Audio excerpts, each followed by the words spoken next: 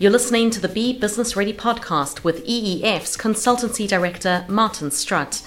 Join him every month for advice and guidance about the digital manufacturing future. Hello, and welcome to EEF's Be Business Ready podcast. I'm Caitlin Carpenter from EEF, the Manufacturers Organization, and I'm joined by my colleague Martin Strutt.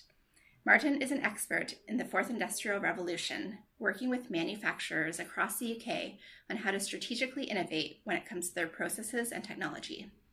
We're also joined by Nigel Mackie, Head of Cybersecurity Business Development at MAS.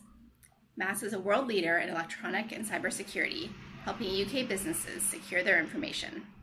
So I'll start with you, Martin. In talking to manufacturers about 4IR and the digitization of workplaces, is cybersecurity something that's on their mind? Oh, absolutely. It's probably one of the first questions that people raise. I think they see, particularly when people see evidence in the press of cyber attacks on major corporations. We've seen the problems that the NHS has had, for example. That sort of thing just heightens people's nervousness about going more and more electronic and putting more and more things in the cloud. So it's one of the first two questions I think people always ask about 4IR. So Nigel, why should manufacturers be increasingly thinking about cybersecurity? And what are some of the ramifications if they don't plan for it? Well, as Martin's mentioned, the publicity around cybersecurity and around the NHS is one aspect. The 4IR technologies open up the security footprint to significantly more attacks. So the vectors of attack are hackers, just to be a nuisance, but that includes the internal threat. So is a company, for example, happy that an employee may take, a 4 terabyte hard drive away with the intellectual property, all of the emails of the work and his colleagues that he's done, to the next employer just because he thinks it might help him. And that's a big problem. In the industrial piece, we're going to see in the future an even more serious problem. And that is, it sounds a little bit too Hollywood, but that's cyber warfare. In that, in the future, 20 nations have openly declared offensive cyber capability. That means that they will be putting the equivalent of a hacker's attack potentially into critical national infrastructure, into industrial control systems, and then exploit those at the point of war. So, for example, when the Russians attacked Ukraine, they switched the power off with something called black energy. That's the future that faces us. So between the simple hacker attack or the data protection issues that we're seeing very much in the press, right up to that sharp end, there are significant problems in this space that need to be addressed. I believe that it wasn't until the government in the UK and the US talked about their cyber practices and their policies and their strategies for a national scale in around about 2010, which became known as the Scary Brief.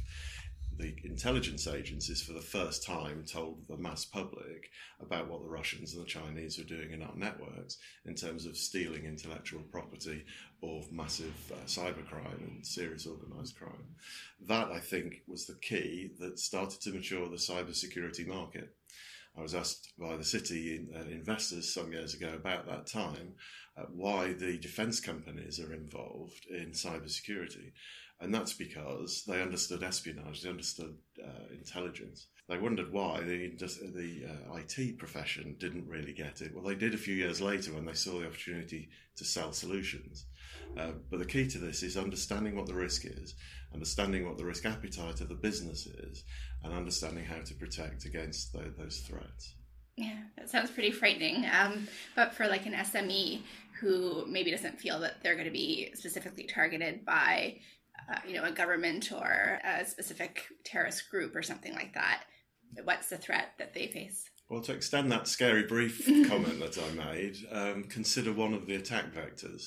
An SME was attacked, the CAD drawings were changed, that SME just provided bolts into the aircraft industry, into military aircraft, and it was tuned by an assailant to work out exactly what tolerances could be affected on those bolts to pop the window out of an aircraft at a particular altitude and speed, a military aircraft, of course. So that's the sort of thing that people are considering in the future. Wow. It's the opposite end, the sharp end of what we're hearing in terms of data protection and that aspect. But the reason for me mentioning it is if we don't think of it from that perspective, we won't actually cover the threat vector that is appropriate to 4IR.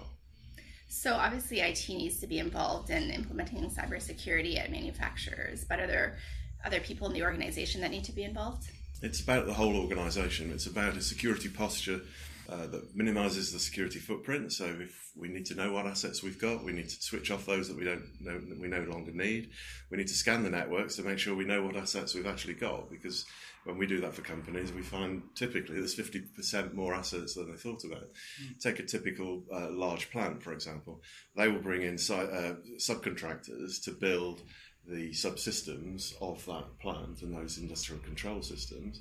The people managing the plant probably won't realise that those subcontractors will log in each morning to the system through Wi-Fi and the internet to work out whether their systems are still in tolerance and whether they need to calibrate them or not, or send a maintenance engineer in. So we're not necessarily aware of our security footprint. So we have to make sure we understand that and then close that down appropriately. And it's not about technology, it's about that security posture. Do we have adequate passwords? Do we use phrases that are easy to remember so people don't write them down? It's about making sure those simple things are done before we actually start addressing the complex things. So 80% of the problem can be taken away at that simple level. There's good guidance for that in terms of Cyber Essentials. Cyber Essentials is a government scheme, and it's a technically based thing. So ISO 27001 will help with good security postures, policies, and a good organisation for security. But Cyber Essentials is focused on things like, are we looking at the patch management? So are we putting the Microsoft updates in every Tuesday? Because doing that resolves a lot of the vulnerabilities. So what are some of the best practices in terms of cybersecurity that you're seeing?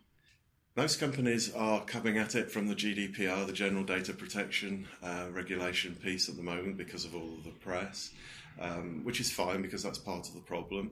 Making sure the website is secure, making sure that the customer data is not on that website.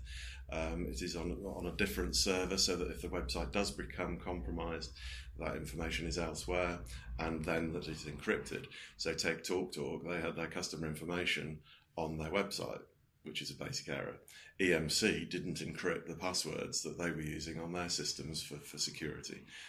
Another basic error. So those things can be sorted out very easily by having a simple posture to security, simple policies to security, and taking simple measures and designing security in from the start. So you're protecting against confidentiality, integrity, and availability. Can I make sure people can't get at my data? Can I make sure people don't change my data? Can I get the data when I need it? That's the underlying principle of cybersecurity.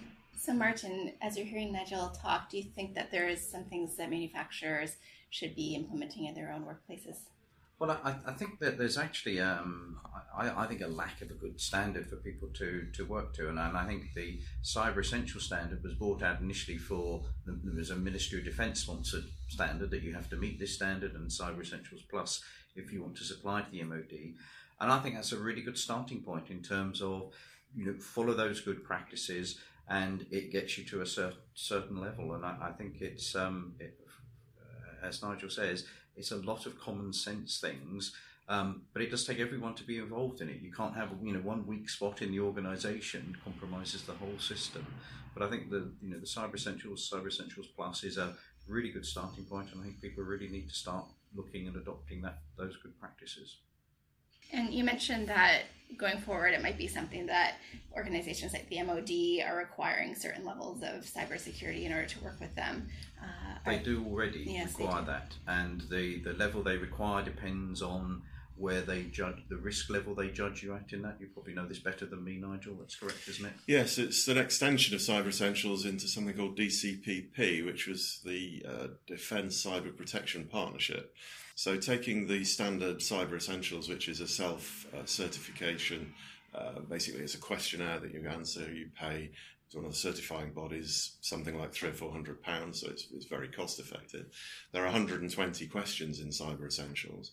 They are very good guidance in the awareness and the understanding of what needs to be put in place. There's then a Cyber Essentials Plus, which means that a consultant has to come on site, do various scans, and ensure that what's been put into the self-assessment is actually implemented right the way across the organisation's systems.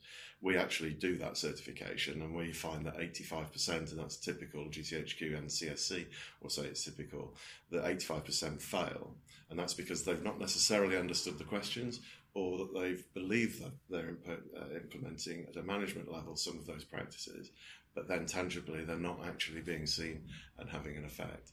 But what tends to happen through a Cyber Essentials Plus exercise is that the consultant will help and hold hands and put those things in place to ensure that people get through that assessment. Then the DCPP has 3 levels of additional controls that have been put in specifically for the defence sector. So Cyber Essentials is appropriate to all businesses, whether it be an estate agent or a critical national infrastructure, and the DCPP is the piece that is now mandated across Ministry of Defence. So really this is a business issue in terms of getting customers and being part of a supply chain to a significant organisation. This is something that's going to be required. Yes, for large organisations, we actually certify their whole supply chain. In terms of getting started, if a company is starting from zero at this point, not really knowing a lot about cybersecurity, what's kind of the first step you would suggest they take? It's looking at that security posture. It's making sure that we've got, we know what our assets are. We know that we've closed down the open assets, such as Wi-Fi being encrypted, that we're putting that patch management in place. Cyber Essentials looks at those as a minimum standard. Some businesses run too many system admin accounts. Those need to be closed down and passwords tightly controlled. But I think the one important thing, most people say, should we throw money at it with IT solutions? You can do that, and the net effect of that is there will be logs everywhere that tell you what's going on in your system. It's amazing that very few people actually look at those logs. So if I'm the CEO of any organisation, I would turn around to my IT team and make sure that they're looking at those logs and looking for those sorts of issues, because they will show you what people are trying to do in attacking the systems. Then you can start looking at what you need to protect and how much you need to throw at that risk affordability balance. And it doesn't have to be that much. There are very cost-effective solutions to cybersecurity. And Martin, when you're working with manufacturers that are implementing 4IR and new technologies, how do you introduce the topic of cybersecurity and make sure they're thinking about the risks there? Well, I think it's one of the first things that we talk about. As we talk about, when I like to talk about 4IR and what people should be implementing, we start actually by talking about business strategy and how you compete, and therefore where is it you're going to invest in technology. But alongside that, where do you invest in technology is how do you make it secure? Because in so many cases now we're talking complex supply chains, and it's not just making sure you within your own four walls that it's secure. You've got to make sure that the whole supply chain is secure. So it really goes hand in hand with the moment you start talking about business strategy and technology strategy. You've got to be talking about your cybersecurity strategy at the same time. So is there anything else either of you think that manufacturers should know about cybersecurity today? There's 2 points I'd make. One is a practical approach, and what we've found in working with companies is that by running a cyber exercise at a board level and senior management level, a lot of issues come out of it. So the mergers and acquisitions market will value a company at 0 if it's not got a good ERP system, so it manages the accounts and the whole infrastructure of the organisation, and has a disaster recovery plan against a flood or a fire, because without remote backups, etc., the company could be worth 0 after such an event. The likelihood of a cyber attack is far more likely, but it's very unusual to find companies that have actually exercised at senior management level what they would do in the event of an attack. The outcome of a good exercise would be that recovery plan, and that helps with the awareness. It helps with make sure that everybody's communicating what the issues are, and I found it a very, very cost-effective approach for companies to really sort out the issues and know what they need to do. So that's the first point I make. The second one is slightly amusing. We talk about industrial control systems, we talk about critical national infrastructure, we talk about this very modern threat. The internet wasn't really designed and didn't become commercially available till around about 1985. If I ask you the question of what was the first critical national infrastructure cyber attack that you can remember, you'll probably scratch your head, but try 1969, when Michael Caine and Benny Hill attacked the Milan traffic light system by changing the computers to enable them to steal gold. And that's what we're talking about in terms of a cyber attack on industrial control systems. Well, thank you both for speaking with us today. We'll be back soon for our third podcast in this series, focusing on the workplace of the future.